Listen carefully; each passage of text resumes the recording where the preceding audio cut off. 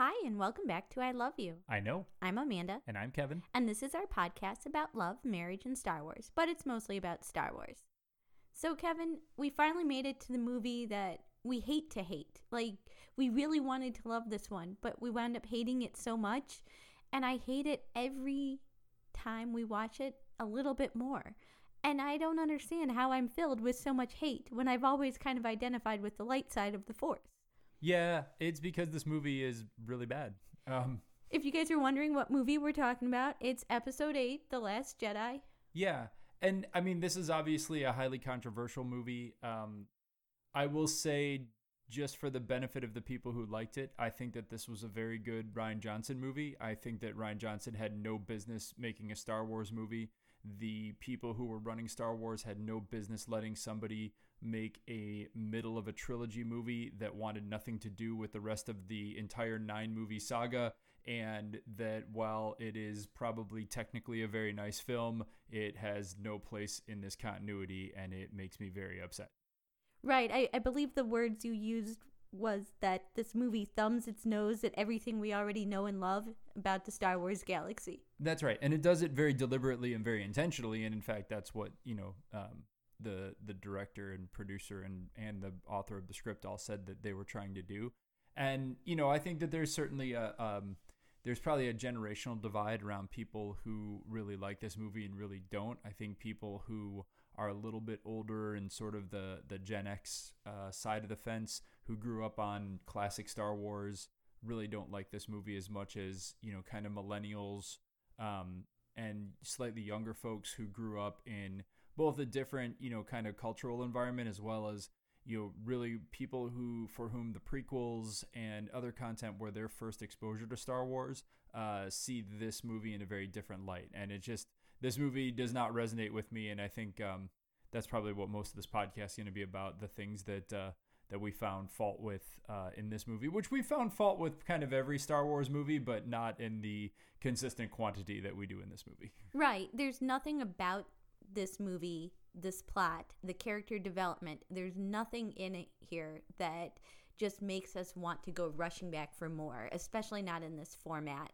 And just to clarify, we'll be talking about a few of the things that are different in this movie versus some of the other movies in the Star Wars world. And, I'd like to point out that we don't have a problem with the characters. We don't have a problem with the way that they're cast or how they're acting.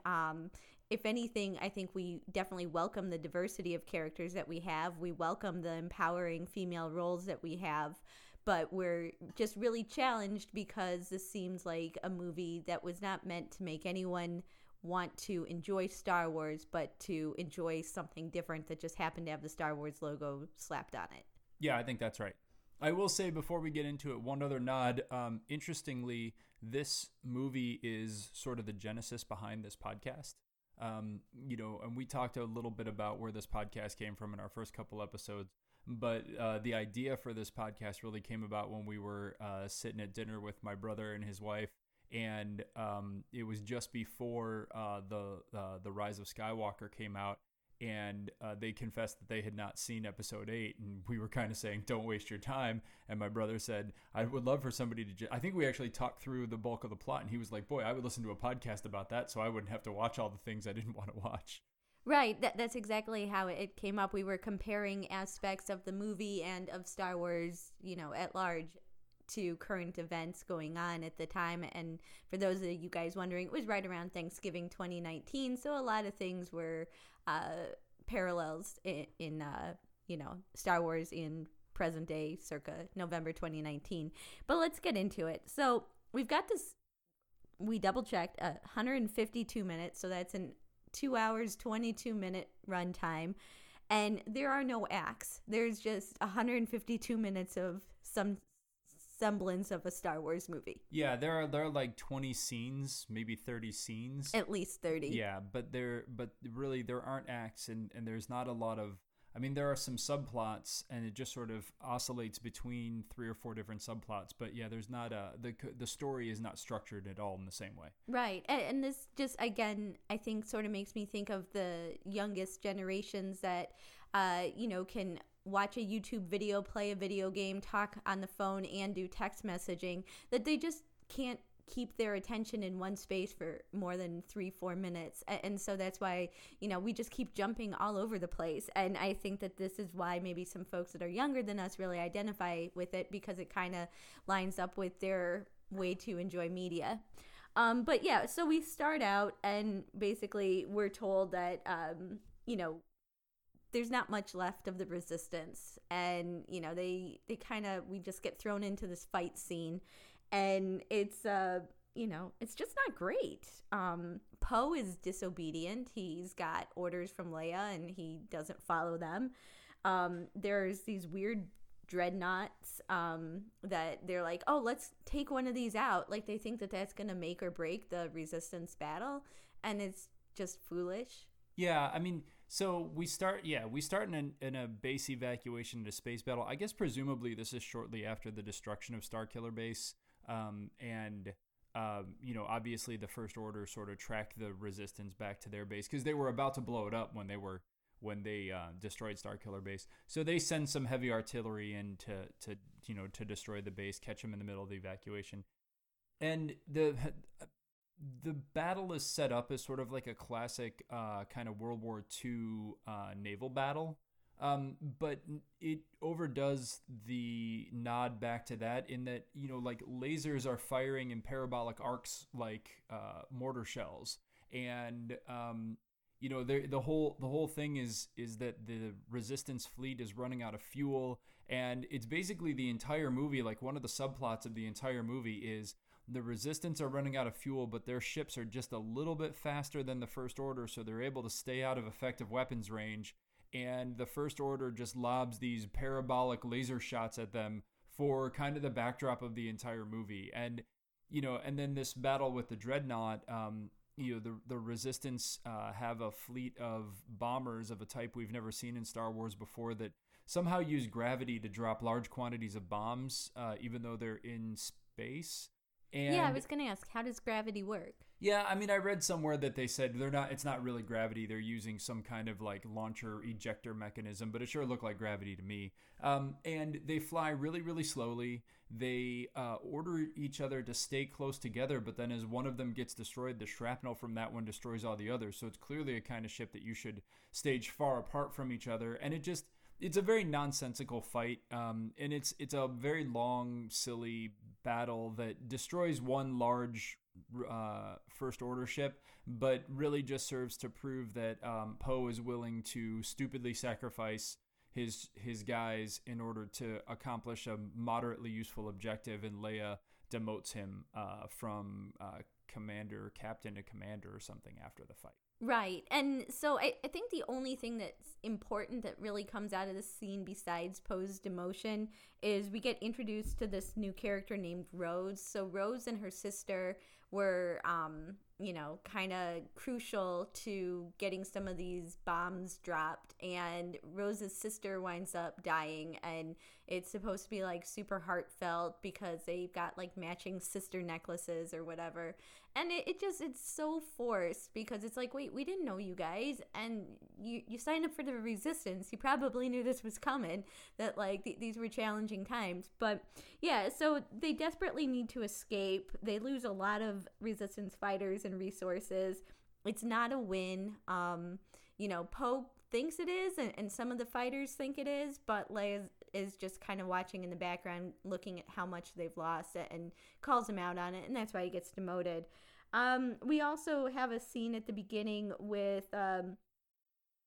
Supreme Leader Snoke and Hux. So Hux is captain? Commander? I think he's a general. He's he's in charge of the entire First Order military. Right. He's that sniveling guy with the red hair, very pasty skin, and, just always looks upset at the situation and is constantly seeking more power. And so Snoke, kind of lets Hux have it. And Snoke just doesn't seem very intimidating in that scene either. No, and it's crazy because Snoke, he appears as a giant floating hologram head on Hux's bridge. He uses the Force from some long distance to slap Hux to the deck, and he's still just not quite as intimidating as the Emperor for some reason. It's weird. Yeah, I think partially the visual is he's not wearing a cloak. I mean, you pointed out that we're not dealing with Sith in this trilogy, really, but it's still like he's just not that intimidating. Yeah, that hood is menacing. Yeah.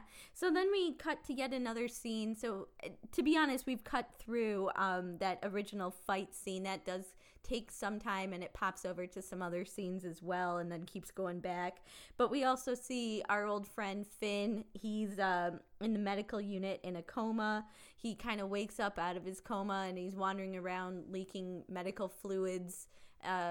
It's ridiculous. It doesn't make any sense. And then we cut to Rey and Luke. She's on Oshito, and she's already handed him his lightsaber, kind of where we left off at the last movie, and he doesn't want it. Yeah, I mean, he literally throws it over his shoulder and just walks away from her, and that's about the most, I don't know, that is the most frustrating thing in the world, that and this is basically an opening to this idea in this movie that Luke Skywalker has completely given up and withdrawn from the galaxy and withdrawn from the Force, and he doesn't want anything to do with anything, and it feels... Whiny Luke Skywalker. So I guess it is a little bit on brand. It's a little bit on brand, but at the same time, Luke Skywalker was whiny, but he was always an optimist, right? Yeah. Like, he whined about the fact that he wasn't allowed to go and do stuff. And so the fact that he's decided that his best thing to do is to do nothing feels so counter to his personality, right? Like, what he should be doing is doing random, kind of impulsive, stupid things, right? If anything, or sitting in Red Bull headquarters complaining about all the things that have happened to him. But for him to be like, yeah, I'm not going to do anything anymore, just feels so off-brand to me. Definitely agree on that. But yeah, so he tosses his lightsaber. Rey goes to pick it up, and then we cut to a scene where we see Luke's X-wing kind of underwater. He flew it to Oshito, and he left it behind, and it's, why do we see it? Like, we don't need it. Like, at no point does this come up during the rest of the movie. They shouldn't have even shown this to us. That's right. I mean, this is literally just bad literary or bad storytelling. I've probably brought this up on here before. I've talked about this a lot, is the concept of Chekhov's gun. If you see a gun in the first act, someone's going to get shot by the third act. And the fact that we see Luke Skywalker's X-Wing submerged in the water, and then it never gets used again for the rest of the movie, is just, again, it's another piece of deliberate desire by the producers of this movie to thumb their nose at not only Star Wars tradition but just good storytelling. Right. So whatever the opposite of Chekhov's gun is, that's what happens. Then we cut to Kylo Ren and Snoke. And Snoke actually does have some good monologuing here, and he does kind of engage in some of the behaviors that Sith masters have engaged into their Sith apprentices by belittling them and reminding them how weak they are and how they need them, and just making sure that they put their apprentice in their place. And we kind of saw that with the Jedi too, I guess. Yeah, a little bit, but this is another one of those scenes where he's talking about how Kylo Ren has been beaten by Rey in his previous encounter, and how he's not fully committed and his soul is split. And again, Kylo Ren says, "I've given everything to you. I've given everything to the dark side. I killed Han Solo and I didn't hesitate," which of course he did hesitate. So that was a lie. Yeah, and he was all teary-eyed when he did it, and choked up. Yeah, totally hesitated. Yeah, and so it's another one of these scenes of kind of him saying that he's upset that he's not evil enough, and that doesn't make any sense. And a lot of Snoke's speech is really just about how he's kind of done with Kylo, and yeah, to your point, it's probably both to kind of put him in his place and maybe to provoke him into doing better, but it's really just he just does a lot of talking about how he's a disappointment, and he is, so it's great. Yeah, no, I will give Snoke credit for one good line here. He says, "Weakness, properly manipulated, can be a sharp tool." And I think that is something that basically just sums up everything we ever saw with Palpatine.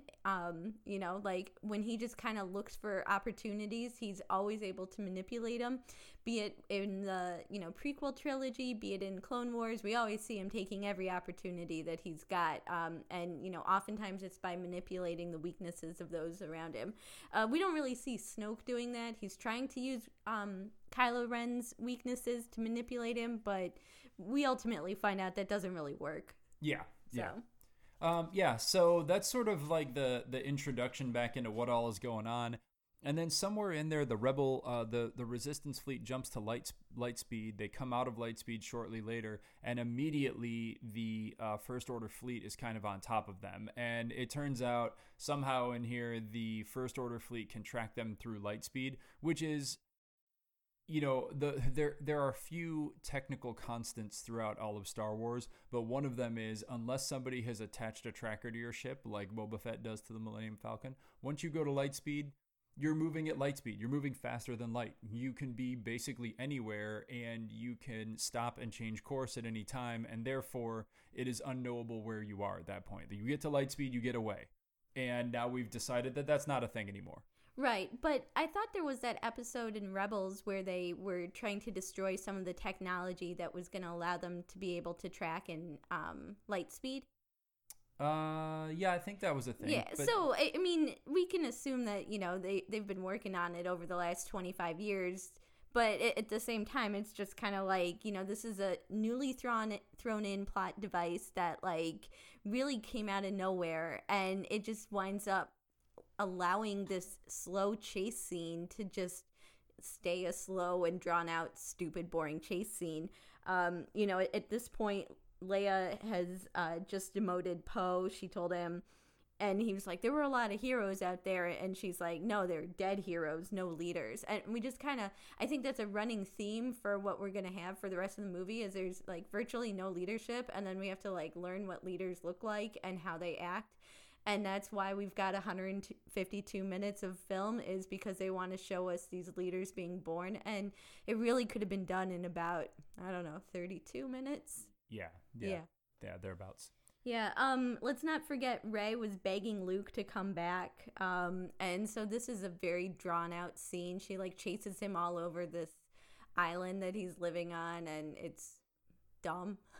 Yeah, I mean, it's a whole, I mean, it's kind of like a day in the life of Luke Skywalker, hermit, but it's kind of just long, drawn out, and boring. And there's no, it's wild because there's no dialogue in kind of any of that, right? So it's just Rey following Luke around and him scowling at her, and that's just sort of like, that's a good 7 or 8 minutes of the movie, and that's all I'm gonna say about it.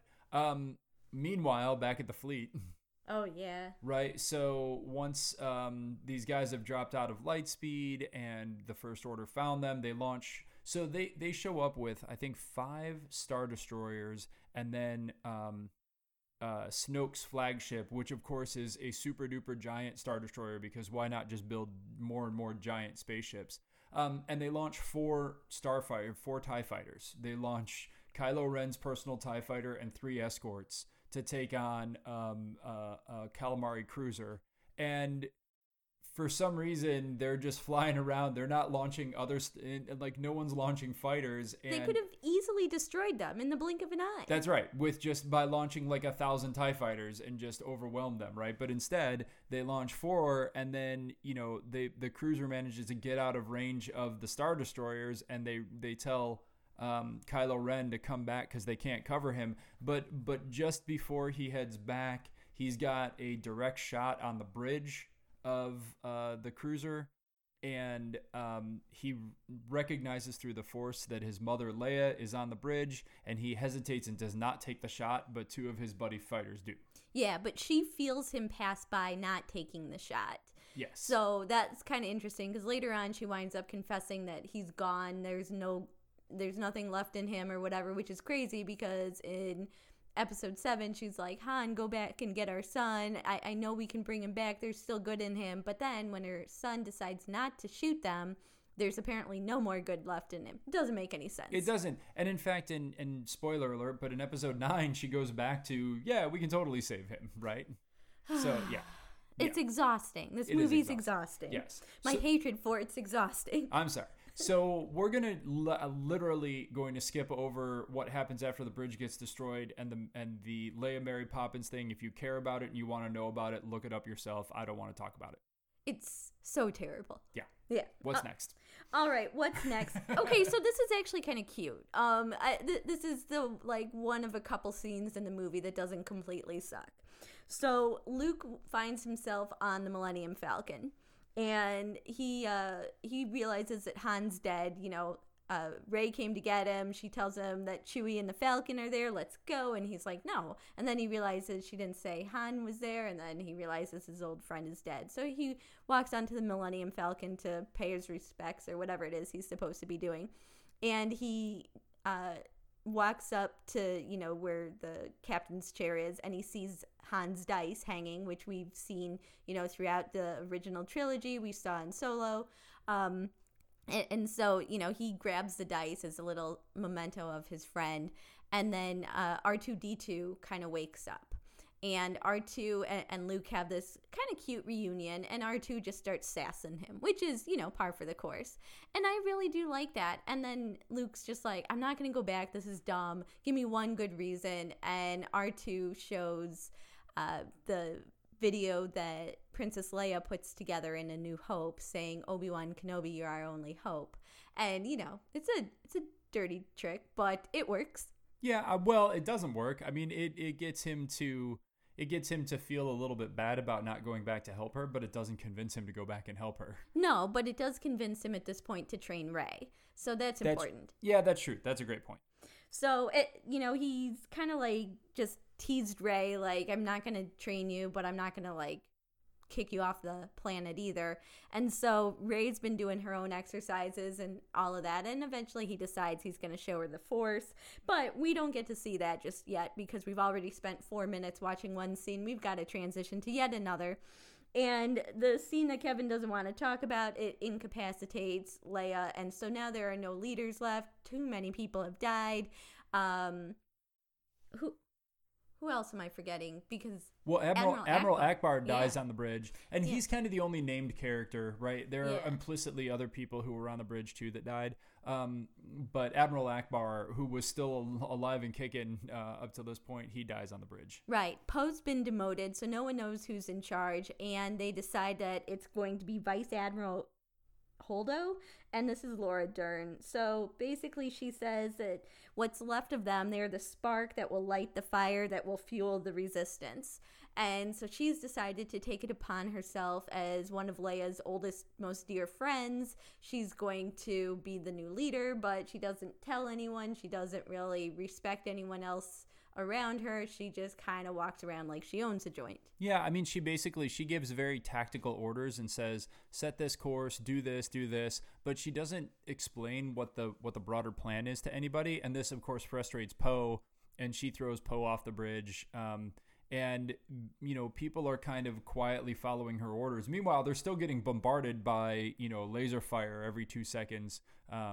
That's not penetrating their shields, but is, still kind of a problem. And so no one really knows what the plan is. They just know they can't jump to light speed. And they also are going to run out of fuel in 18 hours. And so somewhere in here, we probably skipped over, but I guess Finn tries to leave in an escape pod. And then that's when he meets Rose. She works down by the escape pods, and she stuns him for being a deserter. And then they have a conversation where, for some reason, the two of them, so she works in, engine maintenance, and he is an ex-stormtrooper, but they've both heard of the same experimental track you through hyperspace technology and think they know how it works. And so then they talk to Finn about going to find somebody to sneak them onto... or they talk to Poe, right? And they're like, we know how this thing works. If we could just sneak onto Snoke's ship, then we could disable the tracker and give you 6 minutes to get to light speed and get away. And then they say, but we need somebody to break through the shields. And they call Maz Kanata, and she's busy, but she sends them to this master code breaker on Canto Bight, which is basically Monaco. It's a casino world. Yeah, but of course we can't actually just watch that scene straight through. We have several other scenes that all have happened.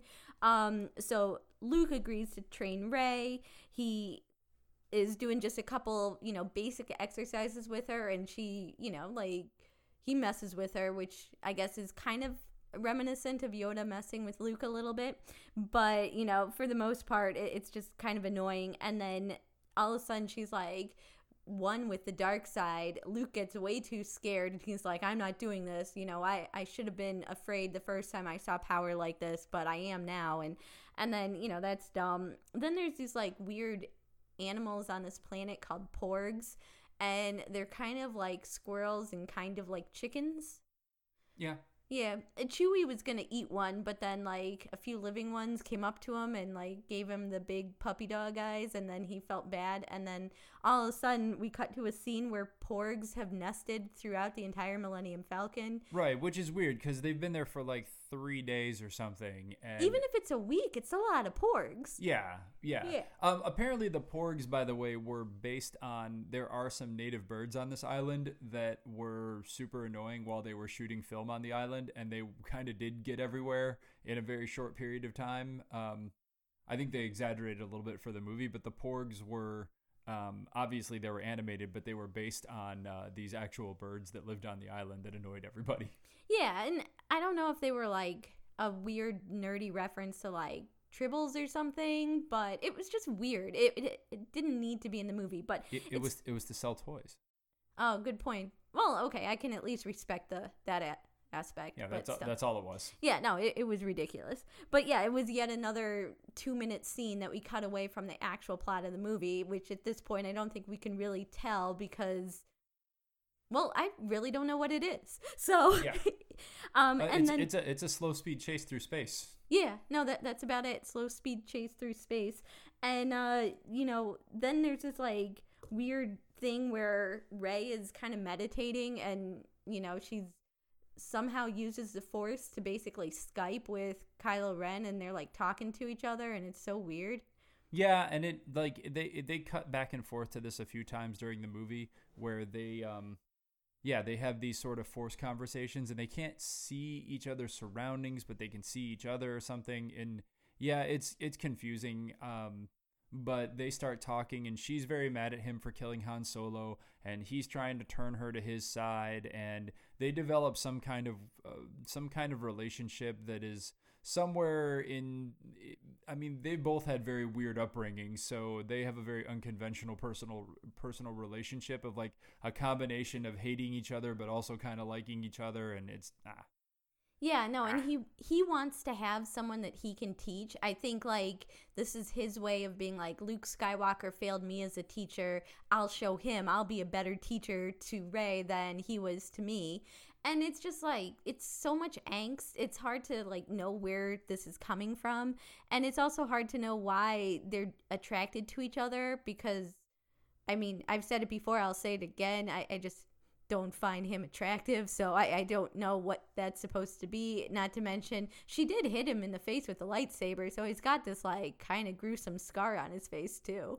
Yeah, that's right. And I don't know why she has anything for him because, I mean, all he's done is killed her mentor and a lot of other people and tried to kill her several times. So it seems strange. The other thing just occurred to me is like a lot of his angst and anger seems like it's coming from, it's hard to understand where that's coming from, in that like he was born to famous folks who were in a relatively good position. He grew up Force sensitive. He was sent to a Jedi Academy.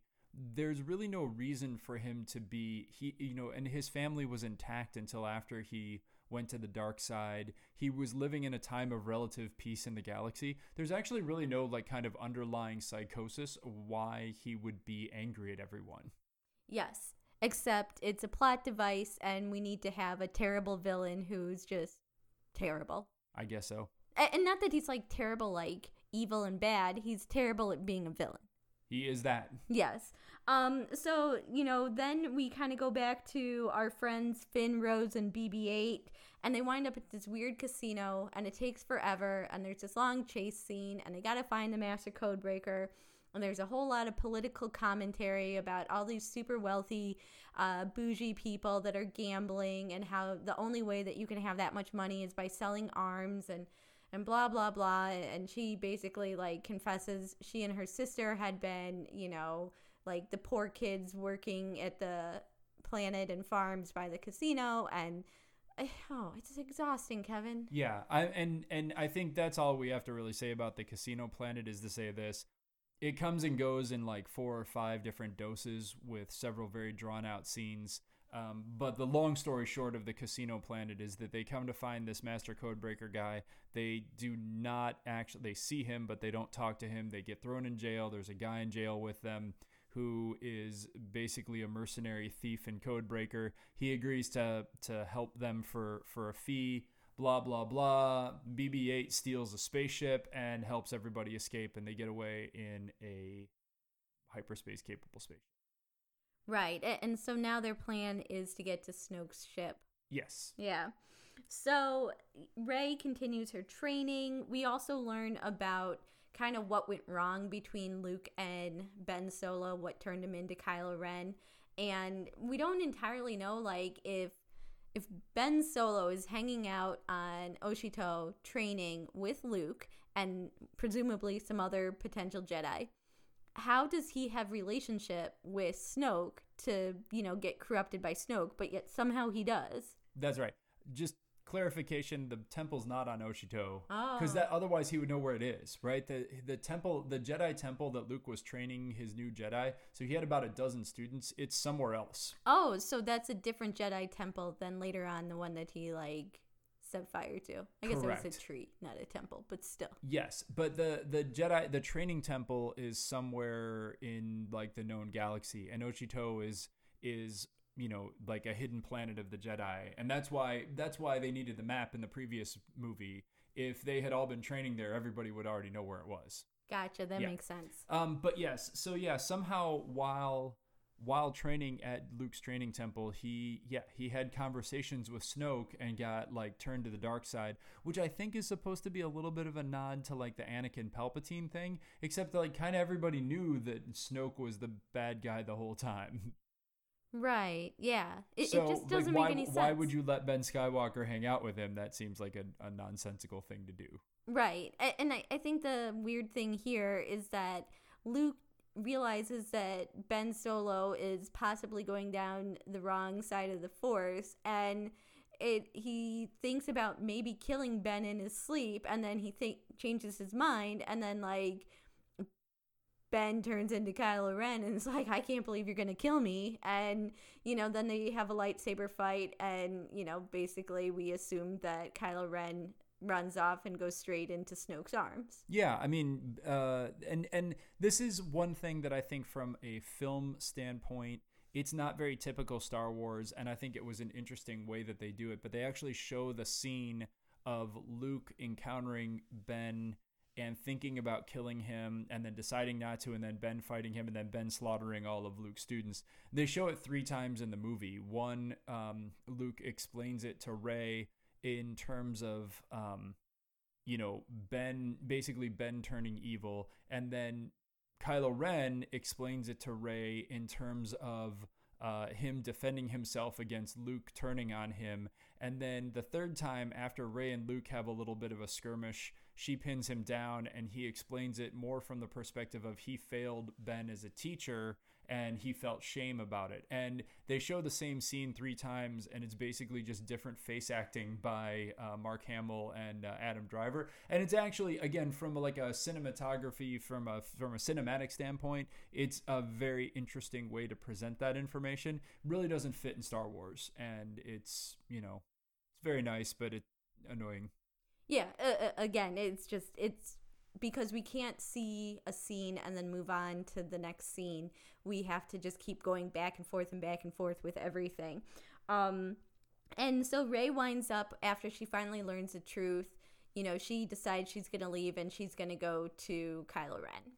Yeah, she has another one of her Skype sessions where she actually physically touches him, and in that she sees his future, and she sees that if she goes to him, she believes that he will turn and join her and fight beside her. And this is sort of a nod to Luke having his vision of Cloud City during his training on Dagobah. And Luke basically tells her, don't do this. It's not going to go the way you think. And she's like, well, fine. Then how about you come with me? And she offers him his lightsaber one more time, and he turns it down. And so she takes Chewie and the Falcon and leaves. I think we skipped over, before she leaves the island, Luke's 3 lessons about the Jedi, and I don't really want to go a lot of detail in them, but the 3 lessons were what? It was 1, the Force does not belong to the Jedi. 2, that the Jedi were at the height of their power, they allowed the dark side to rise and be defeated, that the Jedi are arrogant and really have no place in the galaxy. And I can't for the life of me remember what the 3rd one was. I think I was making dinner when you were watching that part. Yeah, so, these things happen. People got to eat. Right. And it just and I guess it's not that impactful, and it's basically, but the long story short on Luke's 3 lessons is that they're not helpful, and they're really just pessimistic and about how why he doesn't want the Jedi to exist, and Rey kind of disregards all of it except sort of the first lesson of being exposed to the Force being a connection between all things, and then moves on and leaves the island. Right. So then we eventually find Rey, we find Finn, Rose, our Codebreaker, BB-8, all on the same ship. And Kylo Ren is there, Snoke is there. And then we have to jump to Poe mutinying. And that's interesting. Yeah, what Poe discovers, because he's tired of waiting, he storms the bridge a little bit, and he finds out from a display that they're fueling up their little small transports, and they're putting all of the Resistance people on the transports, and he decides that that's a betrayal, that those are unarmed transports and they're all going to get destroyed. And so he mutinies and relieves Admiral Holdo of her position. And he is, knowing that the rest of his team is in position to take down the tracker, he's getting the cruiser ready to jump to light speed and get away. Then just as he's about to do that, Leia breaks into the bridge. Right. And she's like, what is going on? I'm gone for 10 minutes and this is what happens. It's just, she's so disappointed in him. She is. I mean, she stuns him with her old school, unnecessarily long blaster pistol, which is pretty great. Right. Right. And then we cut away yet again to Snoke's throne room, basically, which is kind of a cool looking room, but also kind of an obviously very fake looking set. Yeah, I mean, he's got these red curtains behind him apparently over what are viewports that, because later during the fight, the curtains fall and you can see outside, which is, I don't know, it's a cool looking throne room. A lot of red, a lot of black and red. And he does a lot more speechifying, and he, kind of reads Rey's mind, and he finds out where Skywalker is, and she's very mad at him. She tries to kill him several times unsuccessfully. She grabs Luke's lightsaber using the Force. She grabs Kylo's lightsaber using the Force, and each time Snoke sort of bats her around like a cat with a ball of yarn. Right, and she just keeps going back for more, and he compliments her spunk in a condescending way.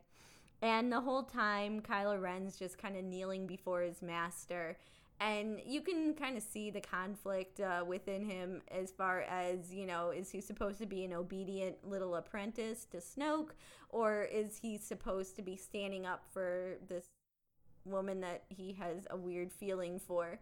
And what winds up happening? So Snoke finally says that Rey has a little bit too much hope in her and she needs to die. And he kneels her down in front of Kylo and tells Kylo to kill her. And he reads her mind, and she thinks that Kylo's going to turn. And he says, he can't turn. You can't hide anything from me. And then he narrates just brutally slowly this whole thing about him getting ready to strike down his true enemy. And just as he says that, Kylo turns on the Luke Skywalker lightsaber, which was sitting on Snoke's throne, and cuts him in half with it. Which is kind of cool. I mean, I would have to say, like, this entire movie, the first time we saw it in the theater, I was really angry because it just wasn't going the way I wanted it to go. But that was kind of a cool thing. Yeah, it was. Yeah. It was again very drawn out and very dramatic, but it was a slick move. And then that sets off, right? So Snoke, of course, in his throne room has about a dozen of these, red armored guards, and they do not like that the guy they were guarding got cut in half. So then not on their watch. No, that's they're supposed to prevent that. So then we end up in which is a pretty cool visual and a really well choreographed lightsaber 2-on-12. Kylo and Rey versus all these guys, and they're fighting, and in fact, right toward the end of the fight, Kylo Ren, Ben Solo is in a bad way, and Rey throws him the Luke Skywalker lightsaber, and he uses that to defeat the last enemy. And she, at this point now, thinks that he's going to help her, and he thinks she's going to join him. And she says, "You can stop them from destroying the fleet. Just give the order right now." And he's like, "Nah, we're going to let that die, and we're going to let Luke Skywalker die, and we're going to let everything die, and you and me, we can take over and just run everything and let the past die." And that, of course, is the thesis of the movie. And it's just not what I'm there for. Right. So, they fight, and she manages to get away, and he's knocked out, just kind of waiting there for a while, unconscious. And so Rey meets up with Chewie and BB-8. There's like a rendezvous coordinate, so she's kind of gone for a little bit. Eventually, Hux will walk in and find Kylo Ren, and Hux is starting to think maybe I could be in charge because, he's kind of weaselly and looking for power. But then Kylo wakes up and he's like, oh no. And so there's kind of a little bit of a debate as to who's in charge at this point. And Kylo Ren chokes Hux, and, that kind of says it all right there. Yeah, a little force choke sets the barking order quite effectively. Yeah, then we have to remember our friends Finn and Rose, and they're Oh, right. Yeah, they just about got the beacon thing or the tracker or whatever shut off and got caught at the last minute. Not a huge surprise. Because another one of the kind of underlying theories of this movie is, in most of Star Wars, like super duper crazy plans that have no hope of going off right always manage to go off right. And in this one, every super duper crazy plan fails. And so their elaborate plan to disable the tracker gets down to the 2-yard line and then falls apart. And so they get captured, and then they're brought into some big shuttle bay, and Captain Phasma, who was somehow not dead, even though she was thrown into a garbage chute just before Starkiller Base was destroyed, she is there. She orders them to be executed, and the codebreaker thief guy basically rats out the resistance and is allowed to leave with a reward. And then just what I guess. So basically, he's ratted out the resistance, and then all of the First Order guys start shooting on the escape pods that Holdo had been putting the remainder of the resistance onto.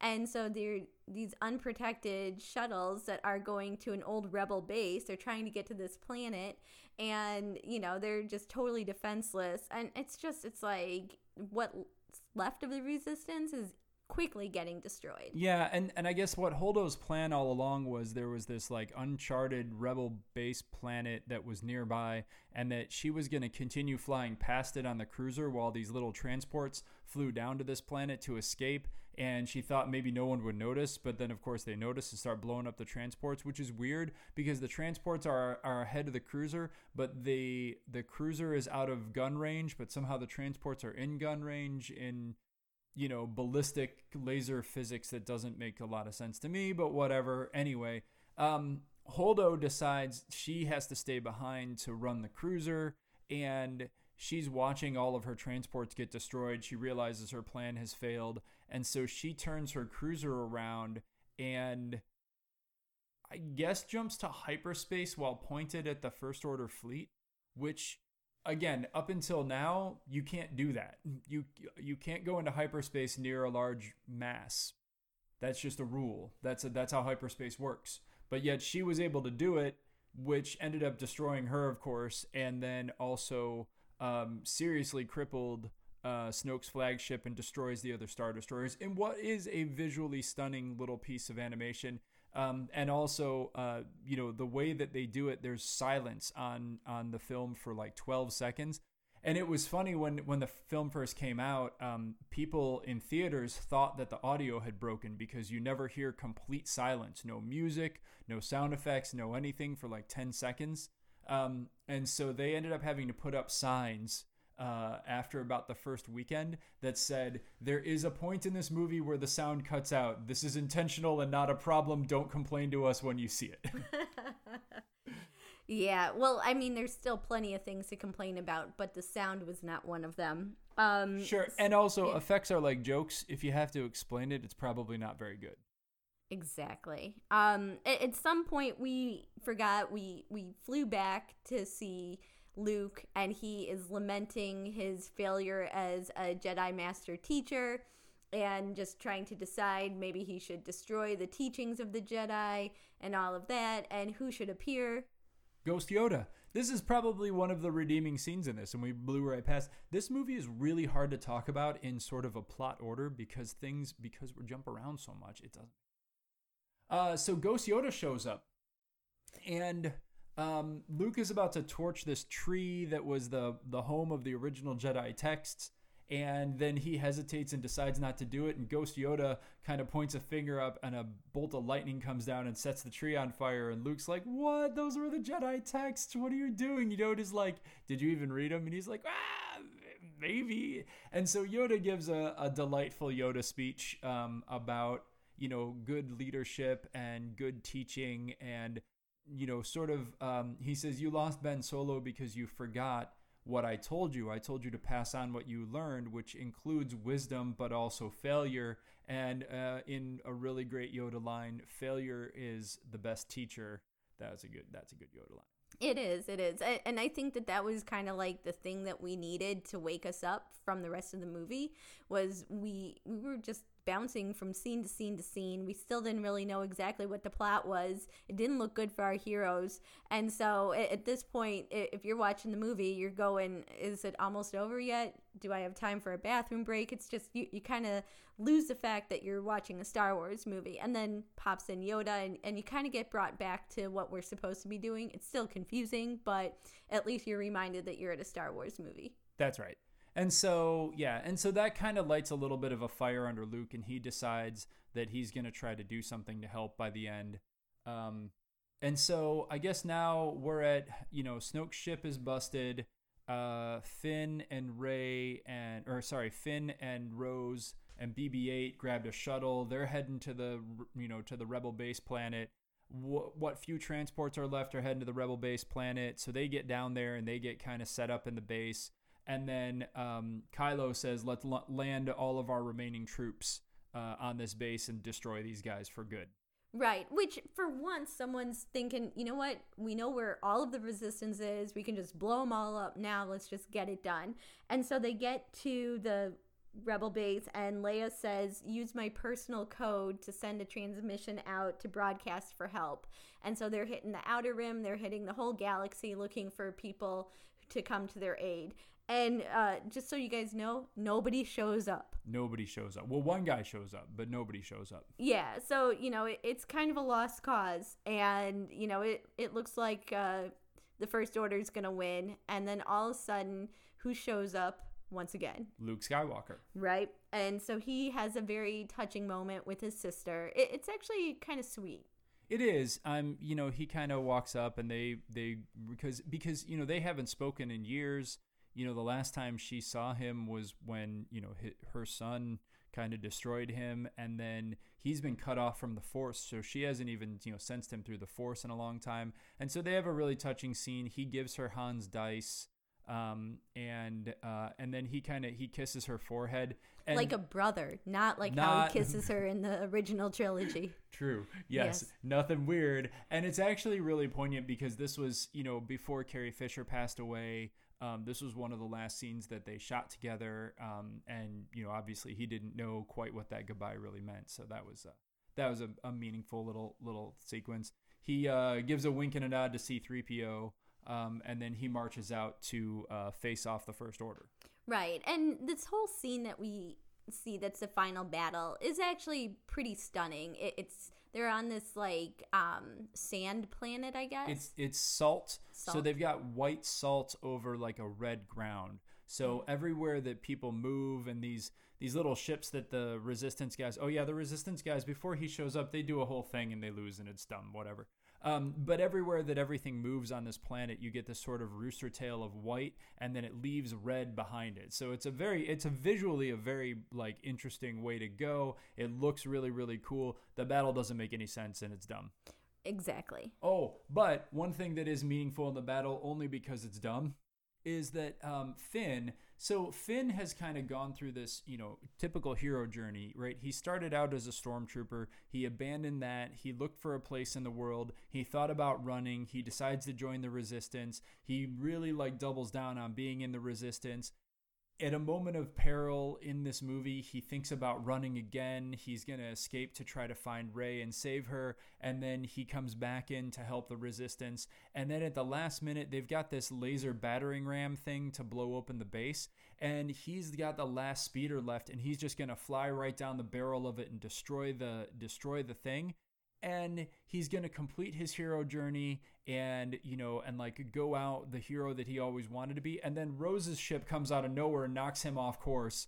And then the battering ram blows the door open, and he crawls out of the wreckage and he crawls over to Rose, and he's like, "Why'd you do that?" And he's like, "You wrecked it." And she's like, "No, I saved you, you dummy." And I'm like, "No, you didn't save him. He was sacrificing himself." Right. So she makes this comment that it's not about destroying that which you hate. It's about saving that which you love. So she basically confesses she's in love with Finn, which it just, again, seems very forced. There was certainly no chemistry between them. But what was really forced was elevating her importance within the Star Wars universe as a character. And it's fine. It's good to introduce new characters, but it wasn't natural. And it kind of hurt. Yeah. So. Yeah. And then she passes out, and then he drags her across the battlefield, I guess, to get her medical help. It's nonsense. It doesn't count as saving somebody if when they're sacrificing themselves to save everybody else. That's not a save. She wrecked it. She broke it. Yeah, it goes back to there were a bunch of heroes but no leaders. That's right. Yeah. And look, and just for the record, I know that the actress who played Rose took a lot of heat online afterwards, not specifically for that scene, but a lot of hate was directed at her personally, and completely unacceptable because she's a very talented actress and probably a very nice person. It's not her fault that it was a bad film. That's right. And so this is nothing personal about her, and I am not piling on to any of the things that happened to her. I'm just saying that was a really bad writing choice in a really bad story that does not make any sense. Agreed. So, final battle, we see Luke Skywalker standing out there, and Kylo Ren is filled with so much anger and rage. He says to shoot every gun, fire every last blaster at Luke Skywalker, and it's overkill. It is overkill, but it's the overkill we all wanted, and it doesn't work. No. And why doesn't it work? Why doesn't it work? Well, we start noticing that Luke Skywalker can just walk through fire, basically. And Kylo Ren goes down, and he's going to engage him in a lightsaber fight. And it's really drawn out, and they're kind of like, I don't know, looking at each other like the bull and... The Matador? The Matador, yeah, exactly. And so Kylo Ren's the bull, and he's like scraping his foot, kind of getting ready to go charge. And then, our Matador, Luke Skywalker, moves out of the way. And we notice that every time Kylo Ren goes by him, he makes this red, into the salt. And there are no red footsteps from Luke Skywalker. Yeah. And so at the end of this really long, drawn-out fight, it turns out that Luke is a force projection, and he's not really there. And it should have been obvious from the very beginning, because Luke comes out with his blue lightsaber, which Kylo Ren just watched get destroyed in Snoke's throne room, and so he knows it doesn't exist. and then so many other things, and so Luke is basically stalling to give the Resistance time to escape, which they of course do. Yeah, Rey manages to come. She's very strong with the Force somehow and is able to rescue what's left of the Resistance, and they fly off in the Millennium Falcon. Yeah. And then for some reason after this, Luke just dies. Yeah, like he used whatever last bit of Force juice he had to do this astral projection thing so that he could have a battle to kill time so that the Resistance could have that spark or whatever. And then I guess it was just too much for him, or he just like I don't know. It didn't make any sense. It was unnecessary for him to die in that way. Like they said, so Leia and Rey both said they felt him and it wasn't painful. It was peaceful, and that he just sort of gave himself up to the Force. But it was unnecessary. Like from a story standpoint, I guess there was an understanding that in each of the three trilogy movies in this post-quels, one of the three main characters had to go. So Han Solo had to die in one, Luke had to die in one, Leia had to die in one. But it was only basically because of that he had to die. Like there was no, it added nothing to anything for him to die at that point. It was not beneficial in any way. Yeah, he could have stayed a hermit, kind of like how Yoda was on Dagobah, and that Yoda eventually passed away because he was, 900 years old.